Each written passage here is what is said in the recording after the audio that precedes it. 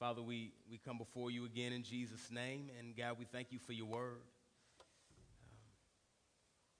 Father, if it wasn't for your word, this wouldn't be a useful time, Lord. This would just be us in a room making up ways that we want to talk to a God that we've imagined, but you've revealed yourself to us, God. So, God, we pray that you'd reveal yourself to us now. You'd help us to see you clearly and respond to you. We ask this in Jesus' name. Amen. Amen. Well, as John said, we're taking a break from our series in the Gospel of Mark, and the way that we decided to go through the Gospel of Mark means that we're doing big chunks at a time, right? So we have lots of text. I know sometimes you guys may hear what the text is and get afraid that we'll be here all day. And there are pros and cons to going through big sections of text like that. And one of the hard things is you don't get lots of time to soak in all the stuff in those texts. So today we're going to do the exact opposite of that, and we're just going to look at one verse. And as we look at this one verse, if you haven't already figured it out today, it has to do with fear. I think the main point of the text we're looking at today is that knowing God means we don't have to know fear. Knowing God means we don't have to know fear. Now, fear is a part of all of our lives, right? All of us have some fears. We deal with fear in different parts of our lives. One example I can think of from my life, mostly in the past, that I feared is the IRS. Just let me explain to you why that would be a fear of mine. Because I'm an artist, and that's the main way that I provide for my family, that means my taxes are a little bit more complex and difficult than your average person. I'm self-employed, and there's all kinds of deductions and strange things, and I always failed math. And all those years I wondered, Lord, why am I doing math? I wish somebody would have said, well, there comes a time when you may need a little bit of it. But as my career changed and it got a little bit bigger and taxes got harder and harder, I hired an accountant. And I hired that accountant because I thought, man, I do not want to have to worry about the IRS knocking on my door. So I'm going to just hand it all over to this accountant, and then I'll be able to just relax. So we did that. We handed it all over to this accountant, and we relaxed until we started getting some strange notices in the mail. So that, just in case you're wondering, the IRS doesn't send you love letters. So if you get something from them, it's not usually good. And so amen. So you might need to have a special prayer time after the message. And so we would get these notices, and they would say, hey, you owe this. Oh, there's a fine because this is overdue. And every time it would happen, we would call the accountant like, hey, I thought this was taken care of. They're like, oh, my bad, I forgot about that. Now we're good.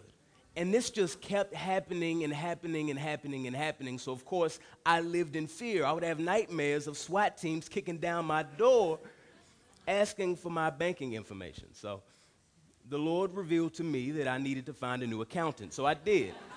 I got a new accountant. And with this new accountant, they actually did have all the things under control. So we got them the information. They took care of all the deductions, took care of all the difficult things. And now me and my wife are actually able to do what we always wanted to do, is we wanted to rest. And here's the thing about fear. Fear doesn't always happen just because of the situation before you. The way that you respond to a situation depends in part on whose hands it's in.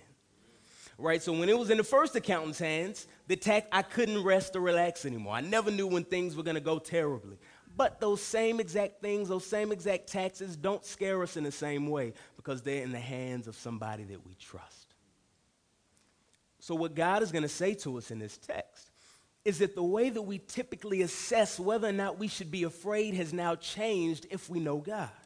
Usually, when we figure out whether or not we should be afraid, we look at how scary or strong the enemy or the opponent is. Whereas God is saying you should ask yourself whether you should fear in a different way. Do I have to fear in this situation? The only question we need to ask ourselves is, do I know God? And if I know God, then I do not have to know fear. I want you to turn to Isaiah 41. Isaiah 41. And we're going to be reading verse 10.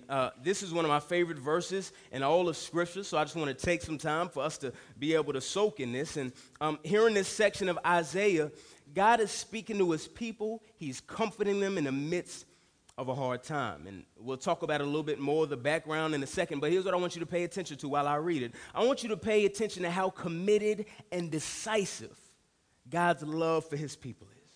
The words he speaks to his people. So fear is the theme here, but the main thing I want us to pay attention to is the character of God that keeps his people in the midst of fear. This is God's word, Isaiah 41, verse 10. This is what he says to his people. So do not fear, for I am with you. Do not be dismayed, for I am your God. I will strengthen you and help you. I will uphold you with my righteous right hand. Those are the words of God. And God's sweet words of comfort here to his people in Isaiah are meant to comfort us as well. Knowing God means we don't have to know fear. And more specifically, I want to just point out two reasons in this text that we don't have to know fear. The first one is God's presence. Here's the first reason we don't have to fear is because of God's presence. That's how the passage starts. It says, fear not, for I am with you. So to give a little context for where we are in Isaiah in this passage, here in this passage, the prophet Isaiah is speaking to a fearful people. God's people, Israel, they have a lot of threats to deal with. So, of course, as we know in the Old Testament, God dealt with the nation that he chose, the nation of Israel. And so they weren't just a religious community like a church, but they were also a nation. And they had all these powerful nations around them that they always feared that could overtake them and destroy them. Now, this is a fear that we're not as familiar with. Okay, so if there's any fears about our safety, sometimes in the United States, maybe it's isolated kind of terrorist attacks or something like that. But what we're not afraid of is that the nations right next to us might any day overtake us. We're not afraid that Canada is going to invade us, right? Right, that's not a regular fear we have. God's people did have that fear, and they were in this constant battle between trusting God and doing what he said or doing things their own ways because of their fear. So there were these kings. And these kings, if you read through the book of Kings and you see all these kings, there's this pattern where most of them are not faithful to God. Right? They'll lead people in the wrong directions, allow people to worship other gods, sometimes submit to these other nations. And the ironic thing is, it was their fear sometimes that made them disobey God. And it's that disobedience of God that led to the very thing they feared most, these nations overtaking them. And so in 586 BC, right, is when the Babylonians carried God's people away from their land, all the things that they feared, and they destroyed Jerusalem. That's known as the exile. Babylonian captivity, right? And even though the prophet Isaiah didn't live while that was happening, he wrote this. God spoke to him to write this to comfort God's people in the midst of that, right? So if there was any time where God's people had reason to be afraid, it was during this where they're wondering, will we ever able to feel safe again? Will we ever be in our land again if God is still even with us? And God is kind enough to speak to them in advance through his prophet Isaiah. And the thing that he whispers in their ears is, don't be afraid. And God says those exact same words to us this morning, don't be afraid. Now, when we think about what Israel's going through, right, their land being ripped from them, people being killed and being away from everything that they've known, some of our situations may seem a little easy, right? But we don't have to be in exile in order to fear. We know that because all of us have different fears. I want to ask you to just think about for a second what your biggest fear is. Just think about it for a moment. What would you say if someone asked you your biggest fear? And I don't mean when you're being pretend super duper holy and somebody's like, what's your biggest fear? You're like, I don't fear nothing but God, brother. Just God. I fear God. You know what I mean? Really, think about that for a moment. What is your biggest fear? All of us have fears. Used to be the show on TV that would play on people's fears called Fear Factor. It was an insane show. I don't know how it was on TV. They would like put people in pits of rats. They'd have to be in a tunnel with tarantulas, eat goat eyes, very strange things to play on people's fears because that's something natural about us. We get afraid, but when we think about our biggest fears, most of us, it's not stuff like that. Most of us, it's more kind of regular life stuff, like maybe losing a loved one. Or maybe more everyday stuff, like people not liking us. Our health declining. Fear is something that we all deal with, and there are fears in all of our lives. So when you think about your fears, and then you hear God say, don't be afraid, I wonder how that feels, right? It's a weird thing for somebody to just say, don't be afraid, because that's not usually a conscious decision we make. We're not usually like, you know what, I could be courageous right now, but I'm going to be afraid instead. It's usually just an emotion that we feel, right? Something comes, it feels threatening, and we have this emotion. Fear is when we dread something that's coming because we think it's a threat, right? So when we get a phone call late at night from a relative, we feel fear because we think there may be a threat. Maybe something happened to somebody, right? Or when we're with our kids in the mall and you look up and you can't see them, you feel fear because you think there may be a threat of crazy people around. And then when you find them, they feel fear when they see the look on your face. Or when you're driving and somebody brakes right in front of you, you got to slam on your brakes, you feel fear. You don't want to slam into them. We feel fear when there's something that looks like it's a threat to us. So what if you were in that situation? You're driving, somebody brakes in front of you, your friend's in the passenger seat, and right as they slam on their brakes, your friend thinks, I'll help them, and they scream at you, don't be afraid. Now, is that going to help you in this situation? No. First of all, you scared me more. Secondly, you can't just say, okay, thank you, and choose not to be afraid. So what's the difference between your friend who you'll never let ride with you again and what God is doing here? Because God, in a difficult situation, is saying, don't be afraid. And I'll tell you two of the main differences is, as God says in his text, don't be afraid, he gives us very solid reasons not to be afraid. He gives us very solid reasons why what looks fearful to us isn't as fearful as we think it is, since we can't just turn fear off. The other thing is, our friend in the car just yelling at us, they can't do anything about it. The God right here telling us not to be afraid is not just another person observing what's happening. He also happens to be the one in control of everything that's happening. He happens to be the one who knows what happened before that and knows everything that'll happen after that. So it means something for God to say that. So as God speaks to his people who are fearful, and for good reason, he says they need to reassess the situation. Right? Because fear always dies when that perception of danger goes away. When it doesn't seem dangerous anymore, then fear goes away. And God gives us a reason why we shouldn't see these things in such a dangerous way. I'll give you an example. When I was living in D.C., just last year, I was an elder in my church there, and we had this elder retreat. And while on this elder retreat, we did spiritual things like study scripture and pray together, and we also did just fun things like play games. So there were these elder Olympics where they had all these things. You could compete against different elders. And as I looked down the list and I could pick what I wanted to do, I was like, terrible at that, bad at that, no skills in that. And then basketball was there. I was like, not great at that, but I was looking around like, I'm better than these dudes. So that's the one I signed up for, and I think I got it. And then, so there are two teams. The other team picks this dude that everybody's acting like is the second coming of Michael Jordan. So I don't want to stereotype as the only other black elder. I'm going to just say. And they were acting like he was Michael Jordan came back. And so at first, no fear at all. I got this. I'm about to look amazing. After that, lots of fear. I hope no one films this. And we don't have to talk about how it ended. We already got the point of the illustration. We're only afraid when something seems dangerous based on how threatening something seems to us. So what God is saying to his people is, yes, this looks threatening. Yes, you're afraid. I'm telling you not to be afraid. I'm telling you to reassess the situation and to rethink about how you think about whether or not you should be afraid. Now, as one of your pastors, I'm aware of all the things going on in our lives. All the difficult things that we're dealing with, whether that's financial situations or home situations or health situations or marital situations, and I could go on and on and on. We have lots of things in our lives that seem very scary. And where the natural response to those things is fear. But God is not only saying to his people in Isaiah, don't be afraid and to reassess that situation, he's saying that to every one of us. And it's a good feeling not to have to be afraid. It's one of the good things for us as believers. We sometimes just accept fear like it's just necessary. This is why also we don't like God saying this. We're like, yes, fear is necessary. It's just a part of life. But God is saying we don't have to be afraid. So somebody might be thinking, okay, Tripp, fear is natural.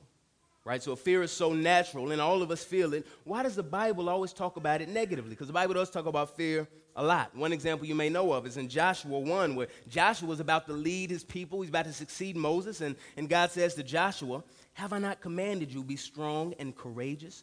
Do not be frightened and do not be dismayed, for the Lord your God is with you wherever you go. And we could look at a lot of examples like that. Actually, the most common command in Scripture is don't be afraid. So fear is so natural. Why does Scripture tell us not to do it? Fear is a natural response to unknowns. So why does Scripture say that? And here's why. Because fear can show our lack of trust in God.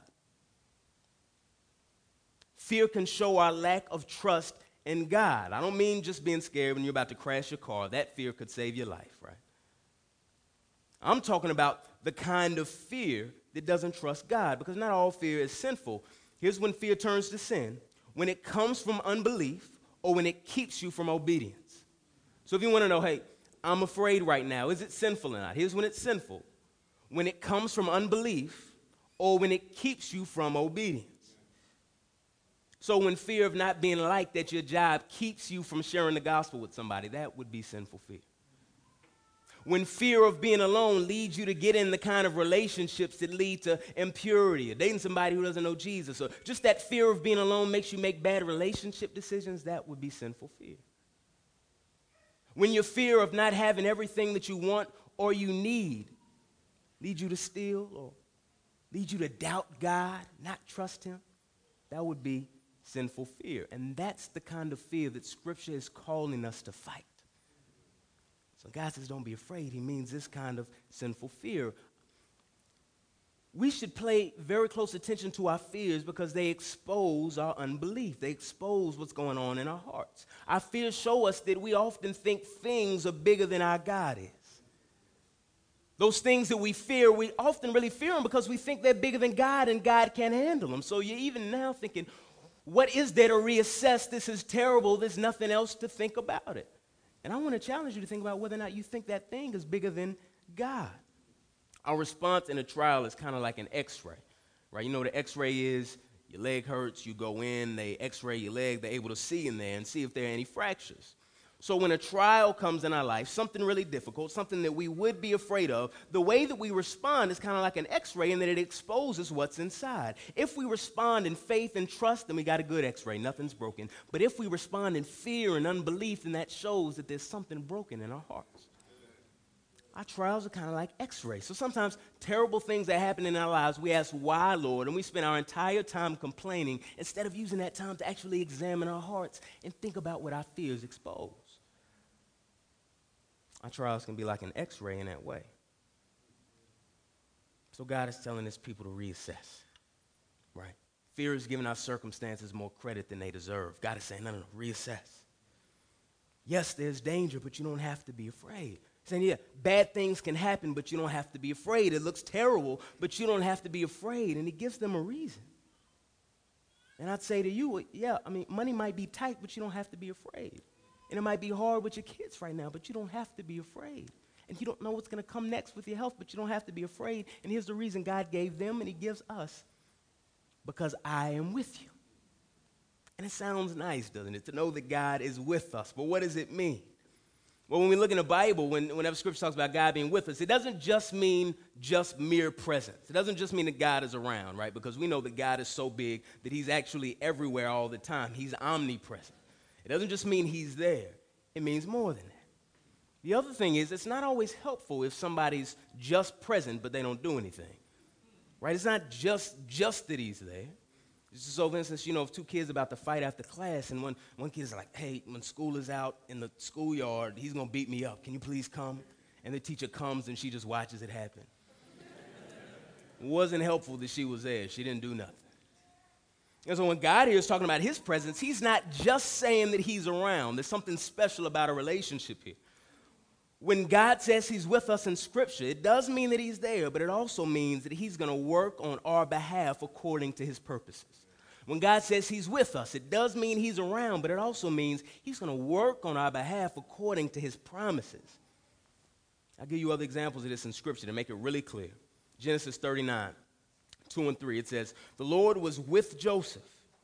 And what happened? He became a successful man. He was in the house of his Egyptian master. His master saw that the Lord was with him, that the Lord caused all that he did to succeed in his hands. The Lord was doing something very special with Joseph. Joseph was sold into slavery, accused of awful things, but God was with him. And God's purposes for him included him making him successful wherever he went. Deuteronomy 31:6. Be strong and courageous. Do not fear or be in dread of them, for it is the Lord your God who goes with you. He will not leave you or forsake you. He's saying, don't be afraid.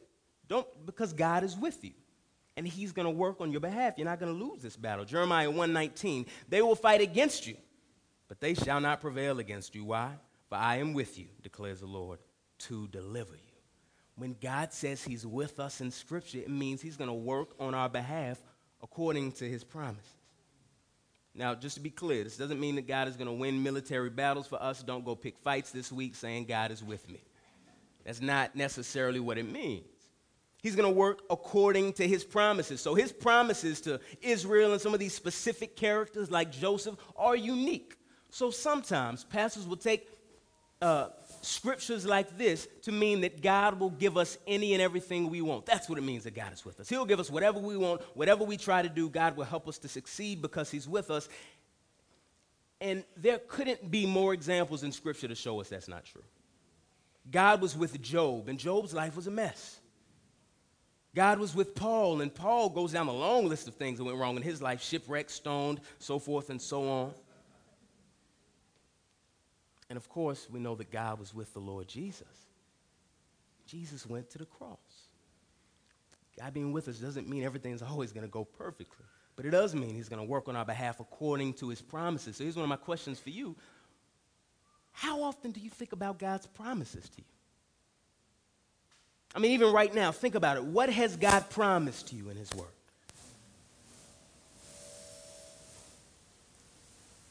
God has promised to give you eternal life in Jesus. God has promised to turn all things for good because you love God and you're called according to his purposes. God has not promised Mike's working all the time. Right? God has promised never to leave or forsake you. God has promised to encourage you through his people. God has promised to speak to you in his word. God has promised to seal you with his Holy Spirit, to lead you with his Holy Spirit. God has promised that he's going to glorify you and you're going to live forever. God has promised that you've been predestined. God has promised he's going to pour out the riches of his grace on you for all of eternity. God has promised that you have every spiritual blessing in the heavenly places. God has promised to equip you. God has promised you so many incredible things. And for God to say that he's with us means he is present, but he's also going to work on our behalf according to the things that he's promised. And that's really good news. And of course that helps us to reassess our situations. Right? That means there's nowhere that we can go where God won't be with us and working with us, right? There's no valley so low that God won't go there. There's no mountain so high that God can't go there with us. There's no situation so difficult that God is like, that's a little too hard. Let me step back. No, God is with us, even in the hardest things. You know, one of the most loving things you can do for somebody is to be present with them, right? Sometimes, somebody will be going through something really hard. Maybe they're in a hospital bed, and sometimes you don't know what to say or do. You're not a doctor. You can't do anything about it. And the most loving thing that you can do is to be with them. God is with us, and he has the power to do something. And that's really good news, and that should make us to reassess. And on top of that, he'll never leave us either. Some of the hardest heartbreaks of our lives are because people have left us, because our fathers left us, because someone close to us left us. God will never leave us. I mean, this is an eternal promise that I'm with you. Listen to the next part of the verse. Very similar. It says, be not dismayed, for I am your God. Be not dismayed, for I am your God. So there's another call not to be anxious or fearful or distressed. And the word here for dismayed basically means pretty much the same thing as above. It's fearful. And the reason is because of God. So I want you to notice that nowhere in this verse does God say, don't be afraid because you're better than that.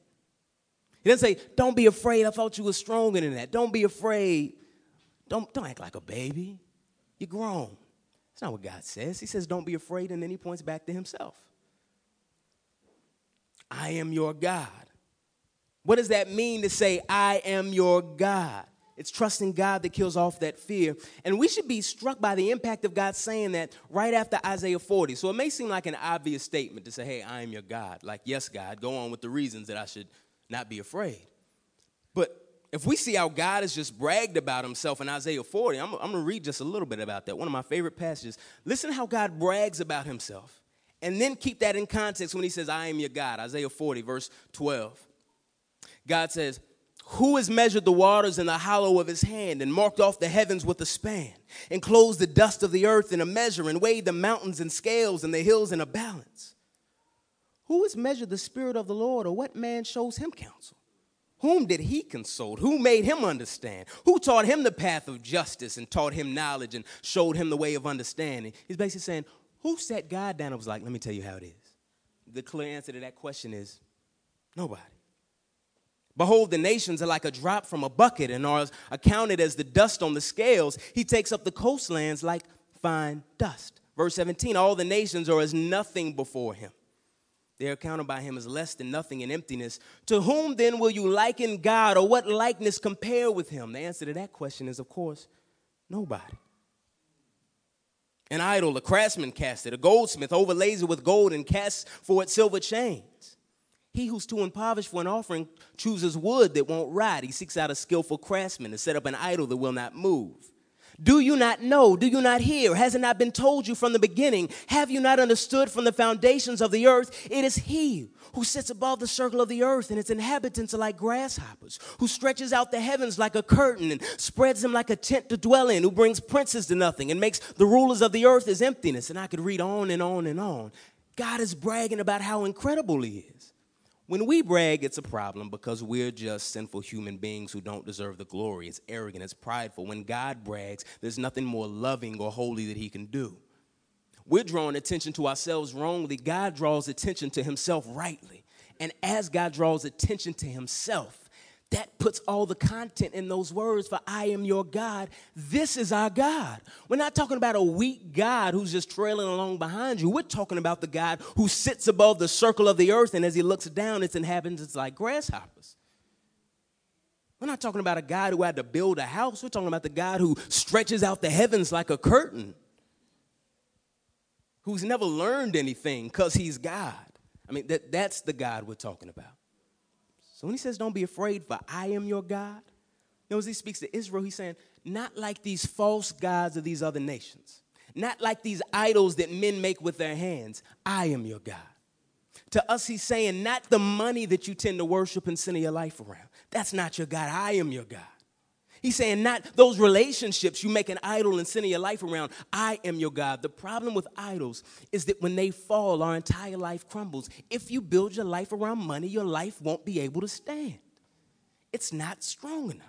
If you build your life around relationships, your life will not be able to stand. It's not strong enough. And so when relationships look in danger, of course you fear because you made it your God. When money's in danger, of course you fear because you made it your God. And God is saying you don't have to be afraid because I am your God. There's no stock market crash that can take God off the throne. There's no unfaithfulness in a relationship that can take God off the throne. God is God, and he's your God. And that means that we don't have to know fear. So number one reason we don't have to know fear, knowing God means we don't have to know fear because of God's presence. Secondly, knowing God means we don't have to know fear because of God's provision. God's provision.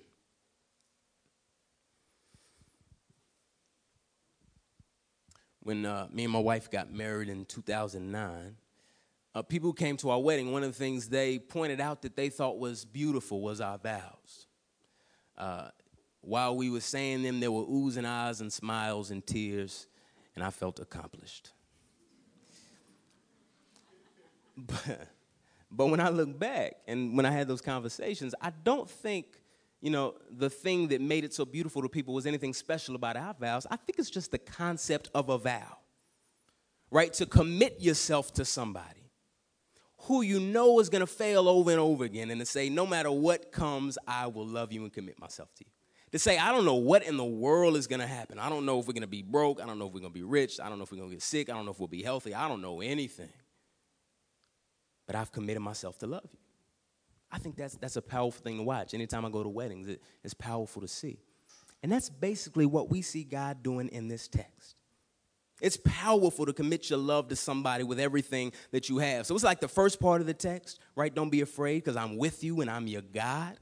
That's kind of like the pronouncements, right? God saying he's our groom and we're his bride. And this part is kind of like the vows. Listen to what God vows to do. I will strengthen you. I will help you. I will uphold you with my righteous right hand. That's an incredible God. I mean, this isn't a God who's unaware that his people are going to fail him. He knows, and he's committing himself to a weak people. And I don't know about you, but sometimes I don't like to admit that I'm weak. I don't like help. So I don't like when people help me with things. Sometimes it makes me feel weird. So if I'm about to take the trash out and my wife reminds me right before I do it, bothers me more than anything in the world. It's like, I was going to do it. I got it. Thank you. Right? Does that ever happen to y'all? Or is that just me? Thank you, Wes. I appreciate it. Thank you. Or like when I'm at the airport checking in at the kiosk and a lady comes up, hey, I'm like, ma'am, I've flown before. Thank you. I got this. God bless you. I know I look 10, but I got this. Thank you. And how come we don't like help sometimes? Because it implies that we're weak. It implies that we can't do it on our own. It's why we don't like when people offer help that we feel like we don't need. But here's the thing in this text, God offers us help. He says he's going to strengthen us, which implies that we're weak. He says he's going to help us, which implies that we can't do it on our own. He says he's going to uphold us, which implies that we cannot stand on our own. And here's the thing, as much as sometimes we like to pretend we're perfectly strong and self-sufficient, God's not going to let us live under that lie. And he's freely offering his help. I don't know why we're so afraid to admit we're weak, especially when we have a God who's promised to help us. He's promised to help us. All of us are weak in different ways, and as believers, we have to understand this. We have to know our role in a relationship. We are the damsel in distress, and God is Prince Charming, right? We're the ones in danger. God is the hero. We're the one drowning. God is the lifeguard. And anytime we get that mixed up, like, no, we both lifeguards, just helping together. It doesn't work that way. Right? We have to understand our role in the story. And here God promises to strengthen us and to help us and to uphold us. And those words mean exactly what you think they mean. Strengthen means to make you strong. That help you means to come aside you and assist you with something. That uphold you means to keep you and to help you to stand firm. And I want us to think about what that means for those of us in this room who feel emotionally weak right now. Those of us who feel like there's a cloud over our heads all the time. Those who feel like our emotions are out of our control, we're too weak to control them. Isn't it good news that God has promised to strengthen us? That's really good news. What about those of us who are physically weak? Those of us who maybe struggle to get out of the bed. Those of us who maybe didn't even make it here today. For God to say that he's going to help us is incredible. I mean, as somebody who feels inadequate for the task every single day, for God to promise to help me in his word is incredibly powerful. And those of us who are spiritually weak, who feel like we're always on the edge of almost leaving the faith, for God to say he'll uphold us, he'll keep us standing firm, is incredible. And what I love about that uphold us is that he doesn't say, I'll send somebody to uphold you. He says, I'll uphold you with my righteous right hand. God is promising to uphold us with his very hand himself. It's almost like we're afraid of a dark room and God holds our hand and walks through it with it and guides us. This is an incredibly loving God. And every day we're going to find ourselves in situations where we can't do it on our own, and God promises us that we don't have to. And that's why we don't have to fear. When you think about fear, in order to fear, you don't have to necessarily feel like somebody's going to steal control away from God. Right? So you can fear, you can believe in the sovereignty of God and the control of God, and you can still have sinful fear. The way that we fear sometimes is I know God's in control, but even if he's in control, I know that doesn't mean it's not going to be hard. Right? Sometimes we fear not because we think God is not going to control it, but because it's hard.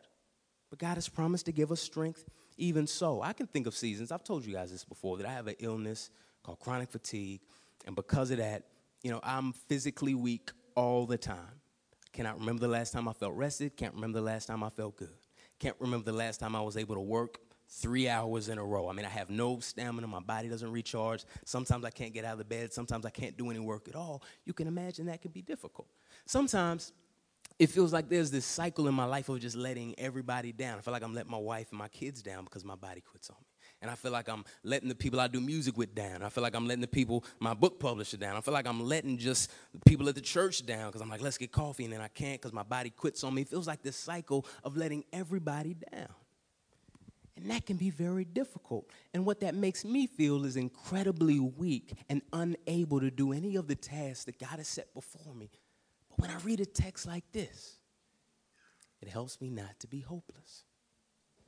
It helps me not to be overcome with fear. It helps me not to be overcome with depression because God is promising to help me. And let me tell you, when I'm most discouraged is when I spend all of my time reflecting on how weak I am, reflecting on how incapable I am. That's when I'm most discouraged. God is calling us not to look to ourselves, but to look to Him. We don't fight fear by looking at the weak people. That reminds you of the reason you're afraid. You fight fear by looking at the strong one who's going to work on your behalf. So how does God do that? How does He strengthen us and uphold us and help us? I wish I had some magic answers. I wish it was like, click your heels together and take 3 steps and you'll be strong. But you know what? God, the way He normally works is through what we call means of grace. So God's word, for instance. God strengthens us in His word when instead of looking to ourselves, we look to God. If we want to remember that we don't have to be afraid, it's helpful to read Isaiah 40 and remember the kind of God that is your God and who's with you. That's big. That's helpful. And what about prayer? Right? Sometimes instead of talking to God about our issues and our weaknesses and the things we're afraid of, we just complain about it to other people who can't really do anything about it. Except say, yeah, I know that's hard. It's good to share what we're going through with people, but we should go to God. Through prayer, God strengthens us and upholds us and helps us. What about His people? What about fellowship? Right, when we come together and we sing these songs, How Great Is Our God, this is not just warm-up for the sermon. It's not just extra time so the late people can get here for the sermon.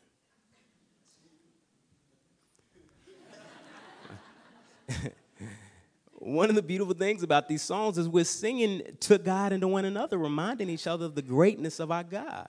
That strengthens us. That upholds us. That helps us to remember the character of our God. Those are good things. You ever been hanging with somebody who's just more mature than you and you're encouraged / convicted by it?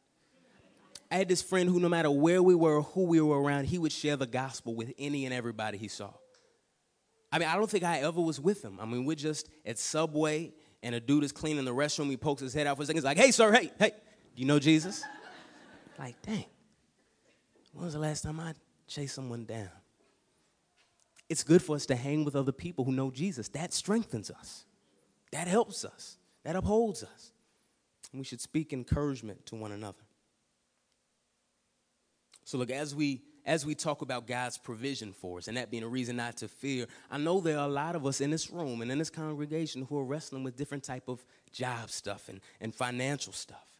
Some of us who want a better job, right? Some of us who can't really provide as well as we want to with our current jobs. And here's what this text is saying to us here. It's not saying that everything's going to turn out exactly as we hope.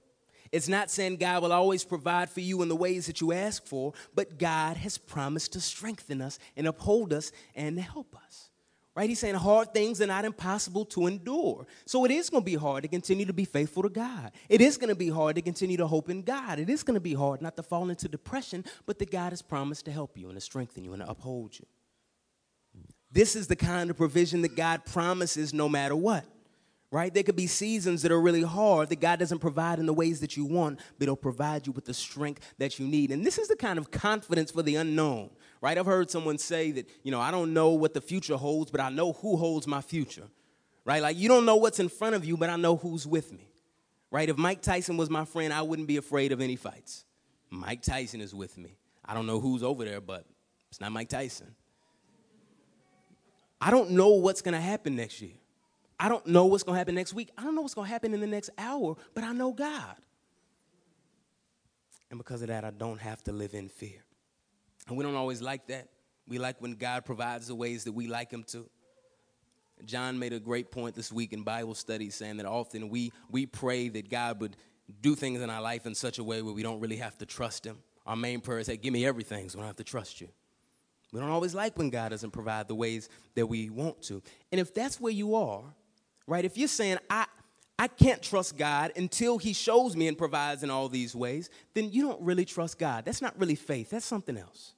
That's you saying, unless God submits himself to my will, I won't submit myself to his. That's not really how this works. That's not real faith. God has proven his track record time and time again. And God saying he's with us means a no to our prayers is never like a no, get out of my face. It's a no, I have something better for you and I'm with you and I'll work on your behalf. So I'm purposely being repetitive because sometimes it's hard for us to remember and to let these things into our heart. So I'm purposely being repetitive.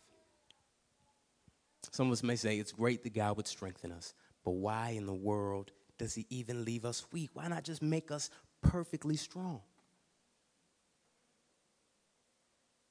Let me tell you, for me personally, it's in those times of intense weakness that I trust God the most. Because I'm not able to pretend like I'm strong enough to do it on my own. And it's a gift from God. We have to trust God.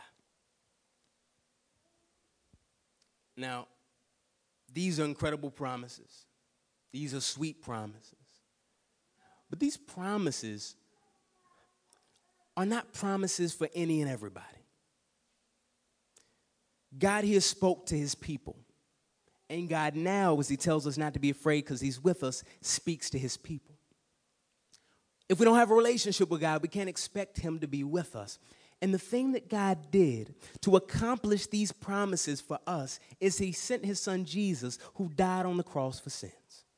So here's what I want to say. If you're here and you don't know Jesus, I do not want you to go through this very scary, difficult life on your own. I want this to be a promise that you can fall back on, that God is your Father and he's with you, that he'll help you and strengthen you. And that's available to all of us in the Lord Jesus. If we would repent of our sins, turn away from our sins, put our faith in Jesus, God would bring us into his fold, make us one of his own, call us his own, and he'll keep these promises to us. So sincerely, if you don't know Jesus, please come talk to us after the service. We want you to know. We want to help you know what it means to know this God. As soon as we close, I just want to remind you that we, most of the time, assess fear by thinking about how scary or how big or how strong the opponent is. And I want to remind you, God's calling us to reassess. So when something happens and we say, should I be afraid? The next question is, do I know God? If the answer to that question is yes, then the answer to the other question is no. You don't have to know fear if you know God.